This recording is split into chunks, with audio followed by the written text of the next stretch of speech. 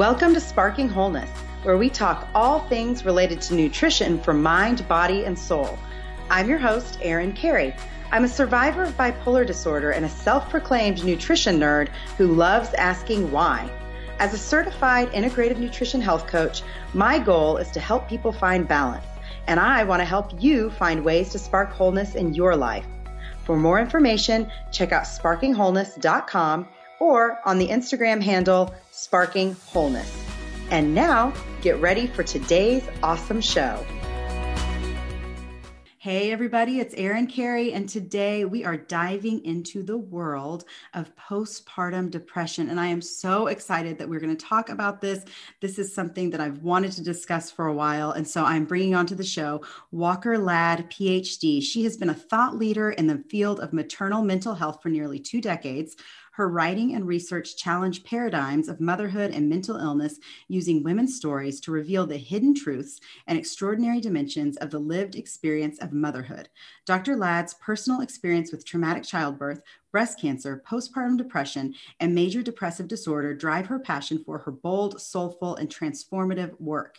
Today, we will be discussing this work along with her groundbreaking book, Transformed by Postpartum Depression, Women's Stories of Trauma and Growth. So thank you so much for being on the show today. Oh my gosh, thank you. I'm honored to be here. This is going to be such a good conversation because in our country, postpartum depression is continuing to rise. And I hate to say that there's a stigma because I think sometimes when we say that there's a stigma, it almost makes the stigma worse, right? Like just by naming it as a stigma. But I do want to mention that we see in statistics 1 in 5 women are going to experience this. Yeah. And that's only 1 in 5 that are being reported. So what's going on there? Why are we seeing such a gap in treatment? Oh, such a great question. And I wish I knew the answer. There would be a lot more healthy moms out there. I was just doing a presentation at a conference, and I realized in one of my slides, Erin, that I could have used the same statistic in the slide that I did 20 minutes ago, that I did 20 years ago. And we haven't really grown in being able to treat the prevalence rates. I think that there are multiple areas, one of which you already targeted, and that's stigma. I think that the stigma of mental illness for mothers in particular is one of the most powerful stigmas about mental illness that exist. And this is even more so for women of color who experience mental illness around childbirth. So stigma is huge. I think that what I through my work tend to lean towards is I think that we have only looked at certain dimensions of it, and that those dimensions have mostly been the medical. And, as the side version of the medical, we've looked at the obstetric and we've looked at the psychiatric. And I don't think we've quite done enough to get women's experiences into the minds and the offices of doctors and care providers. Yeah. So we're speaking different languages a lot of the time. Yeah. And I want, because there are so many cases that do go undiagnosed and do go untreated. Most. Or most, you would say most. Yeah, I would say that the literature says that 50% go untreated. Wow. And that's a stable number. Yeah. Yeah. Wow. That's so interesting. And I'll just say, even from personal experience, a good friend of mine experienced postpartum depression. And when she was going through it, she didn't want to tell me about it because I was the first one in my friend group to have a baby. And I kind of always painted a picture of, oh, this is wonderful. This is a great time. And for me, I have my own mental health issues for sure. But for some reason, during that period, I was okay. And so almost in a reverse stigma way. She didn't want to tell me because she thought that I had such a good experience that I wouldn't understand. And I thought, oh man, we can't even have honest conversations with people that we know care about us and that we care about, because this is so hard to deal with. And Yeah. yeah. So that experience speaks to me on a number of levels. It says that she knew somehow this woman had been taught and knew that it was a taboo subject. And that even with those she loved, that she had to face the taboo subject in order to be understood and not feared. See, that's what stigma does. Mm-hmm. Stigma is that social reflex, that and personal reflex to other anything that is out of the norm. So stigma theory coming from the work of Goffman back in the 50s and 60s, it's that we perceive something different than what we have been taught it to be normal, we have a tendency to move away from it Yeah. and to fear it. And I don't know if you know this, but Rosalind Carter she's one of my heroes. She was on the forefront of stigma awareness and really leading advocacy for mental illness. Hmm. She had, speaks about stigma as a way that, in a way that is so eloquent. She says basically that stigma comes from a place where we fear mental illness as being violent. Well, personal safety is at risk if we're around someone mentally ill. That's what that stigma, for anybody listening who's ever if you've ever taken care of a child, think about the time you took care of a child and how maybe you're at the park and a bunch of moms and parents and playing, and you're taking care of that child. If anyone at the park perceives you doing anything slightly different out of the norm of what everybody at the park silently but together has decided is normal, you would be aware of every breath that you took. And that's so much of the experience for moms. Yeah, yeah, that's so good. And I think it's such a timely topic to be talking about the stigma of mental illness. This ties in. Actually, this is a really great time to thank our sponsor. Today's episode is sponsored by Talkspace. And, like right now, we're in the middle of a time, there's a lot of uncertainty in the world. And that can lead to depression, anxiety, or just scary thoughts that for me, I know they're hard to turn off. I have never been more grateful to have a therapist who helps me navigate all those different feelings that come up.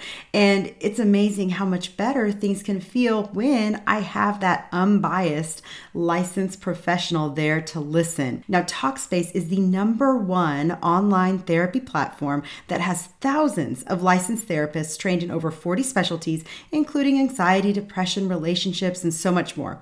Your therapist can help you set and achieve your goals. Now, what I love about Talkspace, it is affordable. It's just a fraction of the cost of in-person therapy.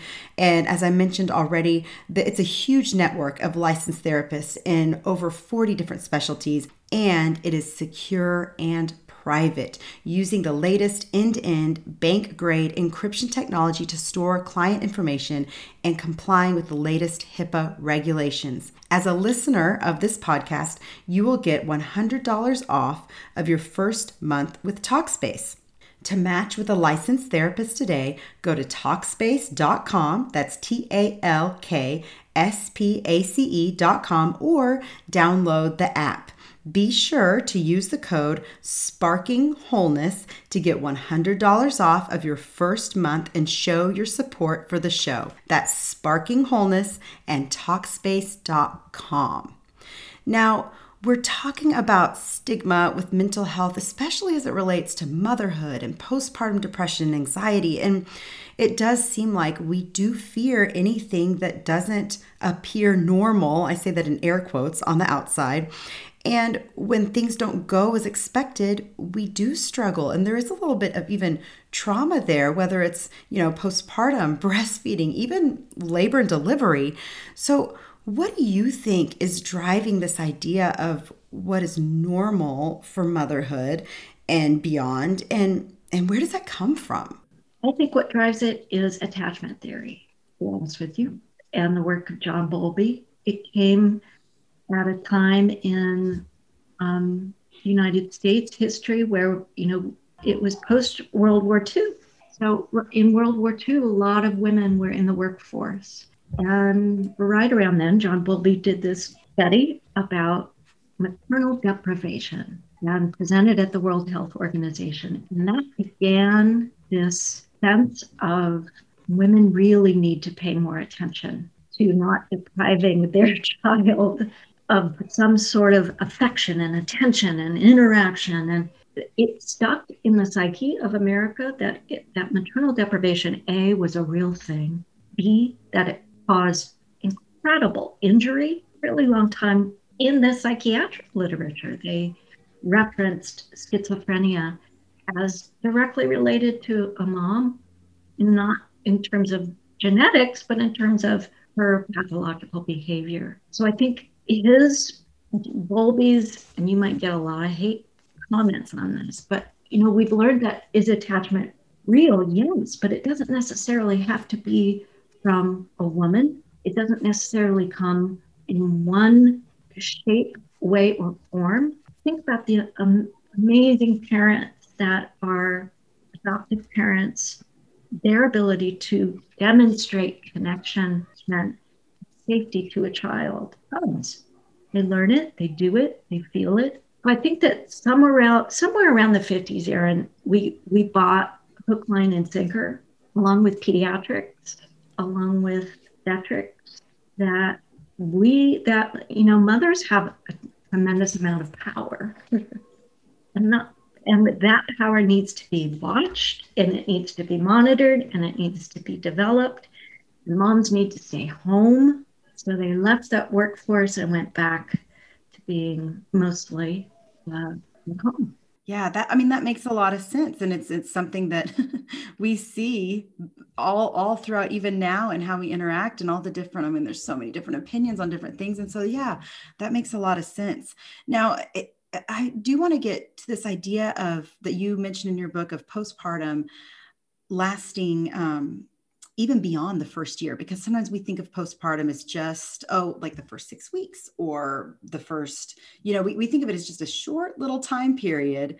But I mean, just yesterday, I read an article about a mom with a 21-month-old that committed suicide and took the child with her. And like, I hate hearing stories like that. And of course, right now, we have a lot of people experiencing mental health concerns for all sorts of reasons. But my first thought there was, did she have postpartum that went untreated? And if so, like, what's the time period there? Is there an ending time frame? What do you say to that? Isn't it, first of all, that I just want to acknowledge what you just said. When we lose moms, it cuts really to the core. So anyone listening who's heard about that story, just send some light out into the universe about helping other moms not have to go down that path. I think that, again, this begs the question, why do we have to look for a number? When is it over? When does it start? That's a medical model. That's a disease-based medical model. You start a temperature, you end a temperature. You start a certain birth weight, you end up a certain height. There are these beginnings and ends that we have a tendency to believe as real. And what we've learned with postpartum depression is that it's actually perinatal. We kind of grew in our understanding, so around the time of childbirth. So science has said, hey, it happens in pregnancy. So now society believes that it happens in pregnancy. And then there was this huge kerfuffle in the psychiatric community about this onset. When is the onset?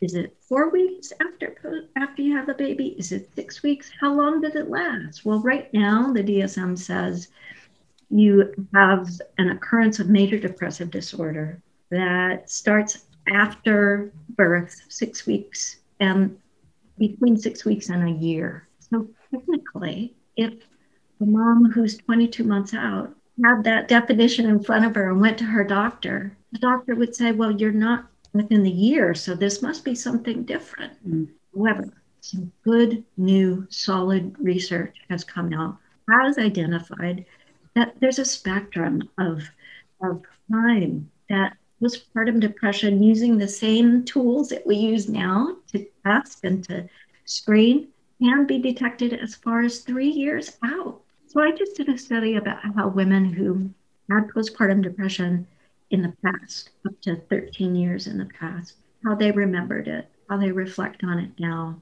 And it's the first time I've looked at this compared to when I work with moms who have had this experience more recently.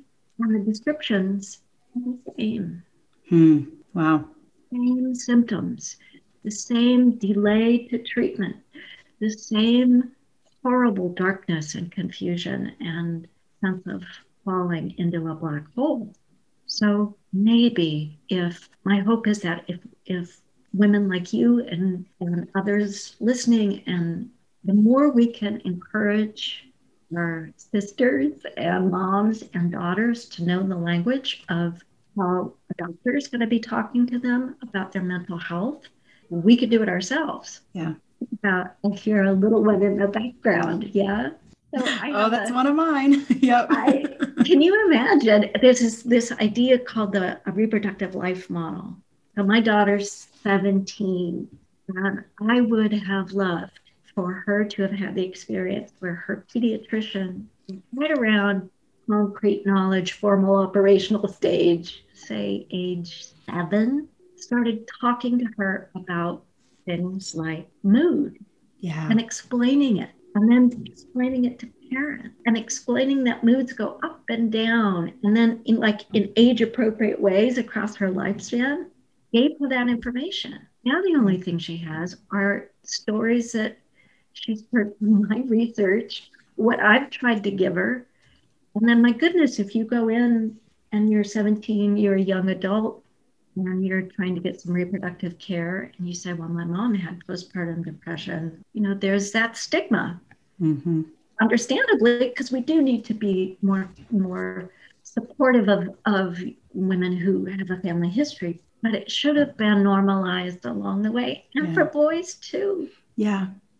Yeah. And the way we talk about it makes such a difference. And I don't think that, and this kind of maybe would go into a different topic, but I don't think that our children, we're not taught how to deal with emotions. And it's maybe especially boys. I think we kind of shut down their emotions even more, like, don't cry, I'll give you something to cry about. That whole language is so destructive. But I do think, there's something about adjusting the way we talk about things early on that can make such a difference in how things are treated later. Totally. I think what motivates me is I think about like the story you just shared of a mom who lost her life and her child's life. If you're in an emergency situation, you need to know CPR. Yeah. So a lot of us know CPR. We're required to learn it in classes. At school, if you're a teacher, you know CPR. Well, we know CPR because we take the time to learn it, and we know the language of what those letters mean, CPR. But if you're in a mental illness crisis, we don't have the techniques, we don't have the language. I think that the more we can identify our symptoms in the same language that our doctors need to hear it so that we can get CPR. Yeah. We need to be able to say, I haven't eaten. I have no interest in the things that I usually like. I have no appetite. I'm having thoughts of harming myself. And it's lasted beyond 2 weeks, and it's starting to cause me distress and dysfunction. You give that to a doctor, and they don't treat you. It's like saying you're going into an ER hemorrhaging, and they don't put a tourniquet on. Arm yourself with that language. That's good, because I think a lot of women experience symptoms and brush them aside. Well, I'm tired, but I haven't slept, I'm not getting any sleep. So of course I'm tired, or of course I don't have any energy to do anything. I can't fit into my clothes right now. What is that about women almost making excuses for these symptoms? Like, oh, it's not that bad. It's just because of this. What do you think? To go back to number one. Yeah.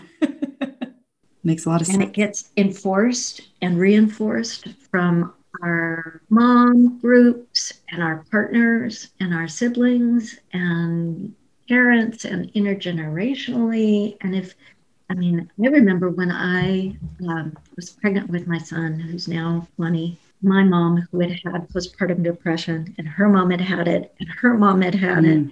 I was on the phone with my mom, and she said, I'm worried about you getting postpartum depression. And that was the end of the conversation. And it was left to me to be like, I'm worried about you getting cancer. It wasn't like, this is, I'm worried about you. So make sure you tell your doctor that I had it and this is what I did. Because maybe the other thing is that we tell women to be so bending, so easily bendable and accommodating and self sacrificing to attach to that baby. So much so that we minimize ourselves completely. Mhm. We Yeah. become invisible. And I think many women feel that way. Yeah. Yeah. And then, as we're talking about the language and all of this, and even you mentioned perinatal instead of postpartum, and you say in your book that postpartum is rooted in 17th, 18th century patriarchal dialect. I kind of want to get into that and how and what that's about and how can we shift and update the language. Well, when you read that, what did you think? Was it like, oh my God, this woman's crazy, or she's got an agenda, or No, I just thought it was interesting. I'd never thought about it that way before. It was yeah, just it was kind of a reframing of, yeah. and I personally, I love that. I love thinking about things in a different way, but I'd love to know more about that. Well, part of what I wanted to do when I started looking at this is knowing, okay, who came up with this stuff? And then takes a long look back at history. And basically, bottom line is that the people who were there to help a woman have a baby have been the people to call postpartum depression or any mood disorder what it is. So it's always been rooted around the care provider charged with taking care of a woman having a baby. And that means now it means OBGYNs or midwives, but in the past, it's always been a medical professional. Obstetricians are actually surgeons. So if you can imagine, all roads lead to who's looking at the woman having the baby. And in our history, since Hippocrates, who was an attendant at births, it's been a physician and usually a male physician and usually a physician or of someone in power. And it's across history has become even more that. So, the definitions that we have today are clues as to who in society has been charged with helping birthing women. They're clues. And the words like postpartum, post is after, partum is birth. So it's always been this trying to look at finding a timing for when this woman has these experiences after she's parted from her child. So we use Latin words because that's what medicine uses. Hmm. Natal, partum. In the UK, I've got a lot of great advocate friends and fellow researchers in the UK. It's postnatal. Hmm. But again, the language is medical language. And I even take it one step further. What I'm trying to do with my own language is to not only use the word mom, mother, or maternal, but to say women, Hmm. because it speaks to what we were just talking about of going invisible. If you just say I'm a mom, it ends there. And so at least for my small tiny piece where I can encourage others and write about it, I want to try to say women who are mothers. Hmm. Yeah. Yeah. I think that that's good. That's really, and just changes, like you said, you're changing the conversation and changing the way that we talk about that. And I even had in my own writing and things I've done, somebody called me out once. They were like, why do you call yourself a mom and a wife first and then list all of your certifications? Men don't do that. I was like, Don't get me oh, started. that's interesting. I don't know. Like that's just what I do. And I've only done it a few times. And I think, yeah, there's just a different conversation to be had there, I think. And Good for you it's, to be open to hearing that and then chewing on it, digesting it, and thinking about what's going on there. And for the very first time recently, I added being a mom to my CV, my professional mm, CV. To be honest with you, I was applying for a job that I thought I was a shoe-in for. And I put it on my CV, and the job went to a man. wow. And I don't know, I'm trying Huh. not to draw correlation to that, but men are able to be in academia or the workplace full Hmm. time. Women Yeah. have to take time out of their everyday life. Think about the statistics coming out about COVID. Hmm. All of the women in the last economic quarter, all of the people in the workforce who left were women. Yeah. We're staying home for childcare and caring for Hmm. our ailing parents. In school. So, and right. Yeah. Yeah, and Really. that's hard. I was hoping, I hoped a lot of things in the last year, but that would open up conversations. But I really was hoping that since everybody is starting to work from home and even men were having their children show up in Zoom videos, I thought that maybe there would be some adjustment, some flexibility, but it's still kind of stuck in the old ways.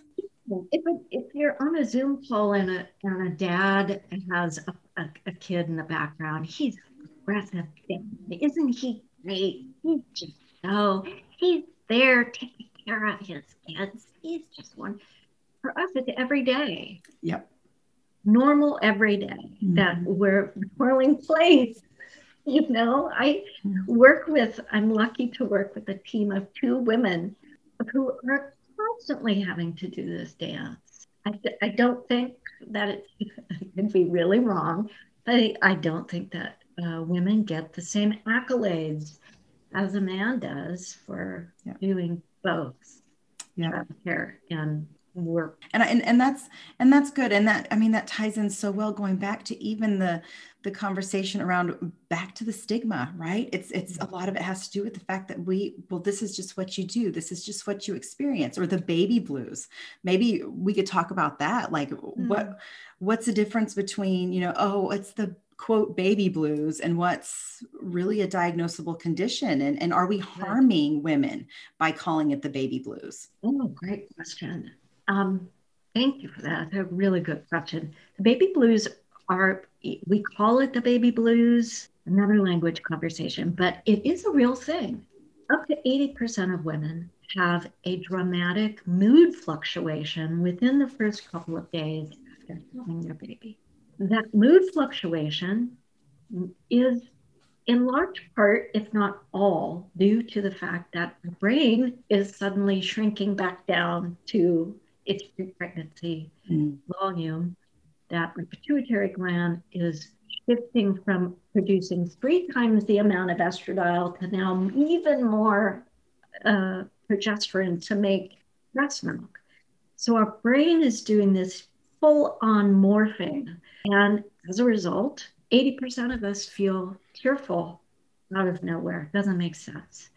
Or, uh, or they're sad, or just what we would call emotional. So the moods are more prominent, more dramatic. But in that 80%, it clears up, it goes away. As the body heals, the brain gets back to homeostasis, the body gets back to homeostasis, and those kinds of mood even out. But for 1 in 7, that's different than what will occur in about a month to 6 weeks. And that is the onset of a full blown major depressive episode. Or also, I don't want to say that I want to not give attention to anxiety disorders, Mhm. postpartum panic disorder, postpartum anxiety, postpartum OCD, and bipolar disorder. We know from the genetic research that childbirth is a known established onset event for a mom who has a family history of bipolar disorder, may not have ever had any symptoms herself. Childbirth is a trigger and can frequently manifest in that first 3 days to week as I don't need to sleep. I'm feeling great. It's that this kind of increased elevation of mood and increased elevation of energy. Hmm.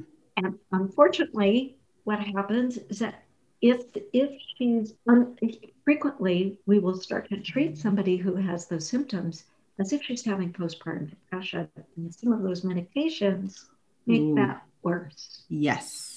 That's dangerous. Yeah. I've been that person before, being put on an SSRI that sent me into a hypomanic manic episode. So Oh, that is a very scary situation. But again, it goes back to, if you don't know how to talk about it and you don't explain your prior family history, somebody might not know it's there.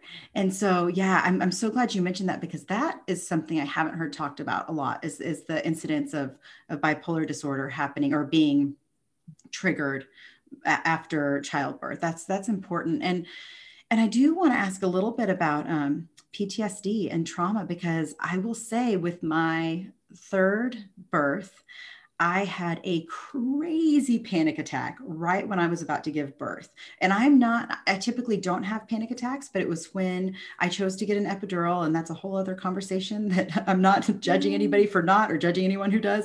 But I did choose to get an epidural because I have very long labors and it helps me relax. And as that was happening, I had a horrible panic attack because the epidural I had in my second pregnancy went wrong. oh, And Erin. I didn't realize it at the time, but I had some trauma and I had a panic attack. And so trauma during, and I will say, I know somebody else who her water broke. She was induced and had to have an emergency C-section because the heartbeat stopped. And so again, going back to expectations, we think we know what's going to happen, or then you have the mom that can't breastfeed or isn't producing enough milk. And then so there's trauma associated with all of this. So how does healing from the trauma differ from treating the postpartum depression? It's added to it. It becomes comorbidity. It's one on top of another. And either you have a high chance of not being recognized, not being screened for. I'm so sorry for your experience. I'm unfortunately not surprised, because it happens so frequently. There's good research out about traumatic childbirth, and we know that there's increased prevalence. But the line between PTSD from a birth and the onset of a mood or anxiety disorder, fuzzy. Because, like in my case, I had a family history of depression. I had personal history of depression. I told my provider I had that history and had been on medication, went off medication to have my son, and then had a traumatic childbirth. Now, would I have gotten PPD if I hadn't had that? I don't know. But I do know that the next time I had a baby, I got everybody on board. I addressed that epidural issue. Mm. I say this with love and affection. I got a shrink, I got a OB, I had an elective cesarean. Thank you very much, because there was no way in hell I was going to do that Mm-hmm. again. Mm-hmm. I had an OB who talked to the shrink and talked to my therapist. Yeah. And I went in like the Justice League, man. There was no way I was going to go through that again with my daughter. And great birth, no postpartum. I was on medication throughout my pregnancy with her. And that was back in 2003, when you just didn't really talk about being on medication in Right. pregnancy. So my OB at the time told me to bring my own to the hospital so that she wouldn't have to write it on the medication form, because she knew that the nurses would probably give me a hard time Mm-hmm. about being on Zoloft Mm. and breastfeeding. So I brought my own. But again, that was a provider who educated herself by working across disciplines with the psychiatrist from UCLA. So the trauma was avoided.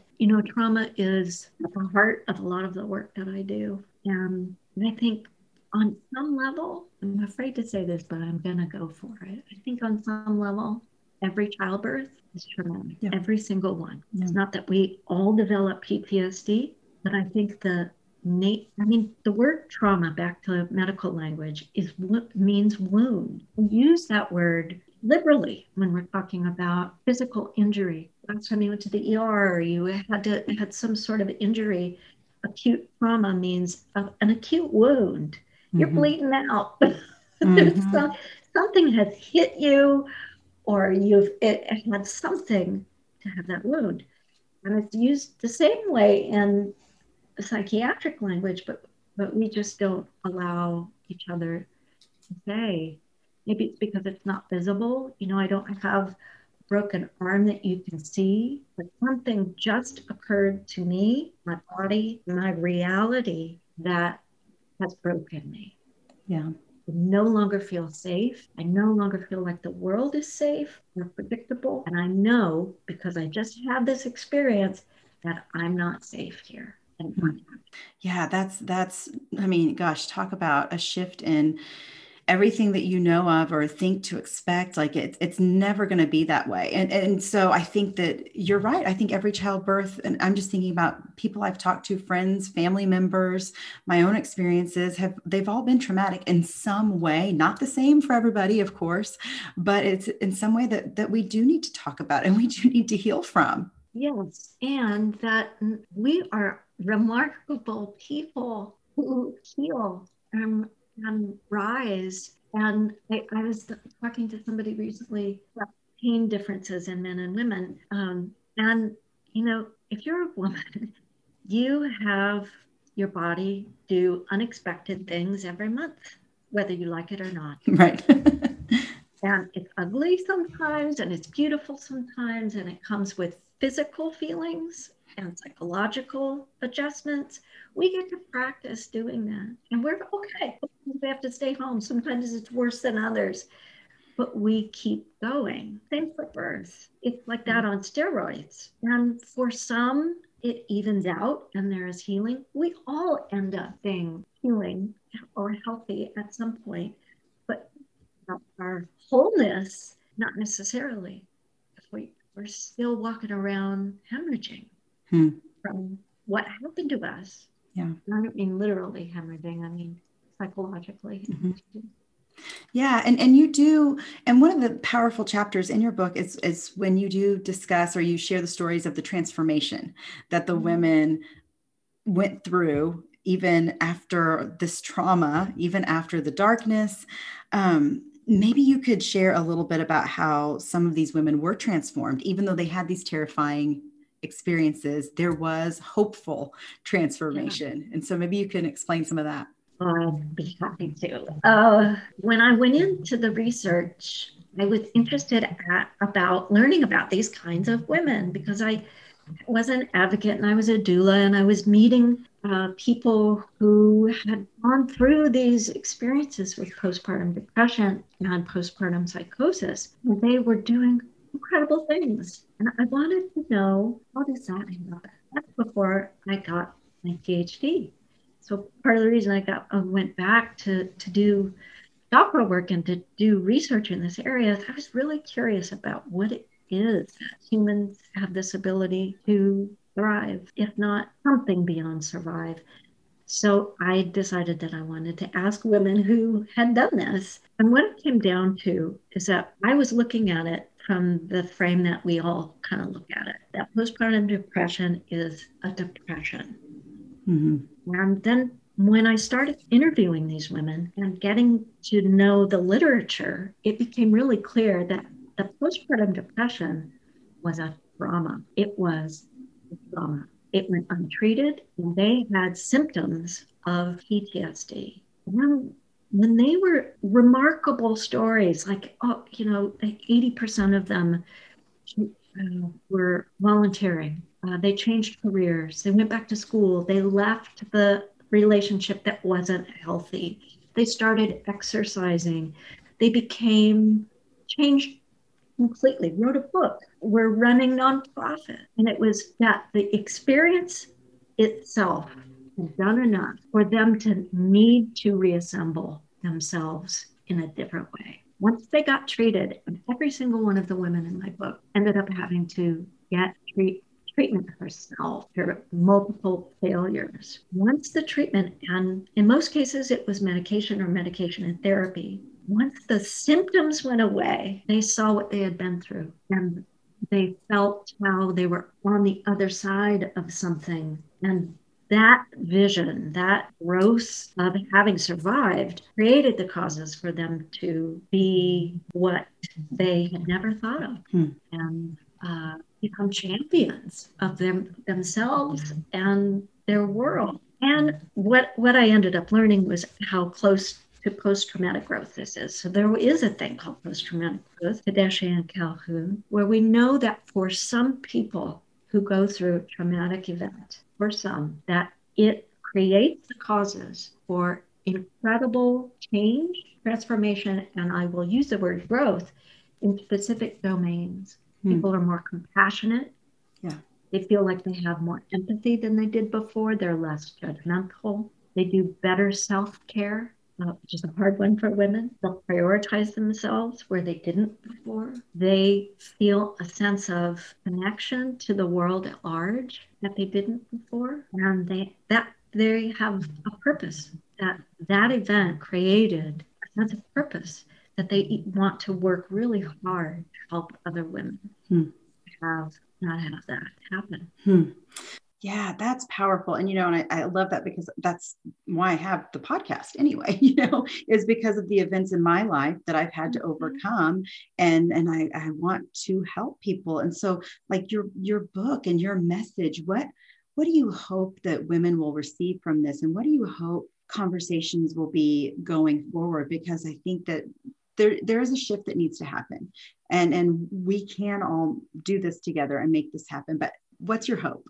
That women will get the language, be able to go to their provider and say, I have this, help me. And to be able to do it in a way where the provider understands, because right now the way it's set up is an OB and a woman in the room at the same time. And the OB knows language of depression from a scientific place. The mom doesn't. Right. And there's stigma. So you can't as easily say, my stomach hurts or have a fever.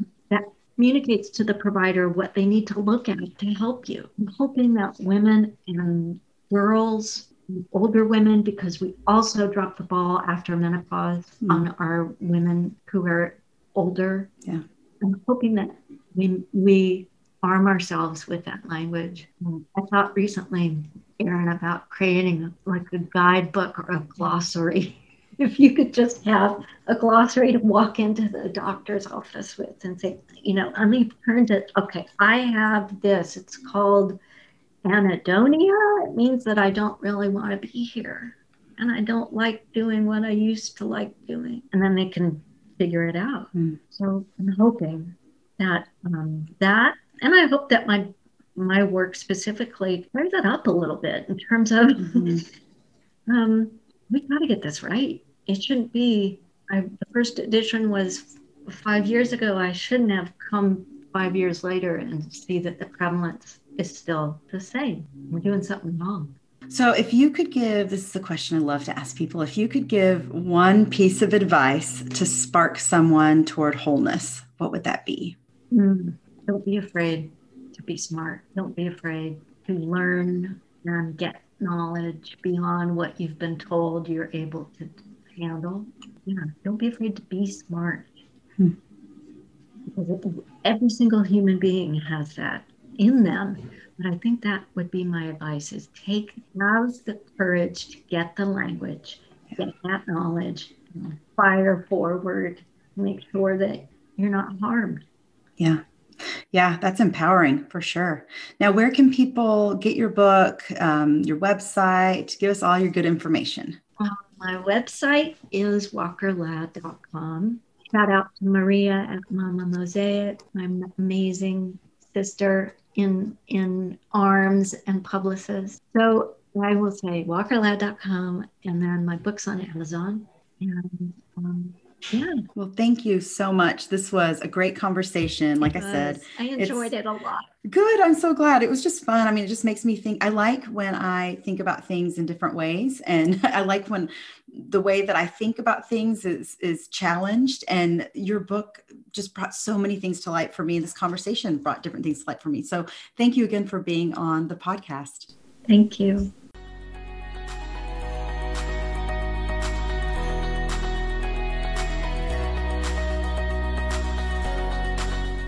Thanks for tuning in to Sparking Wholeness. For more on all things related to nutrition for mind, body, and soul, check out my website, sparkingwholeness.com. Don't forget to be kind and subscribe to this show wherever you listen to podcasts. And to be really kind, you can leave a nice review. I like those.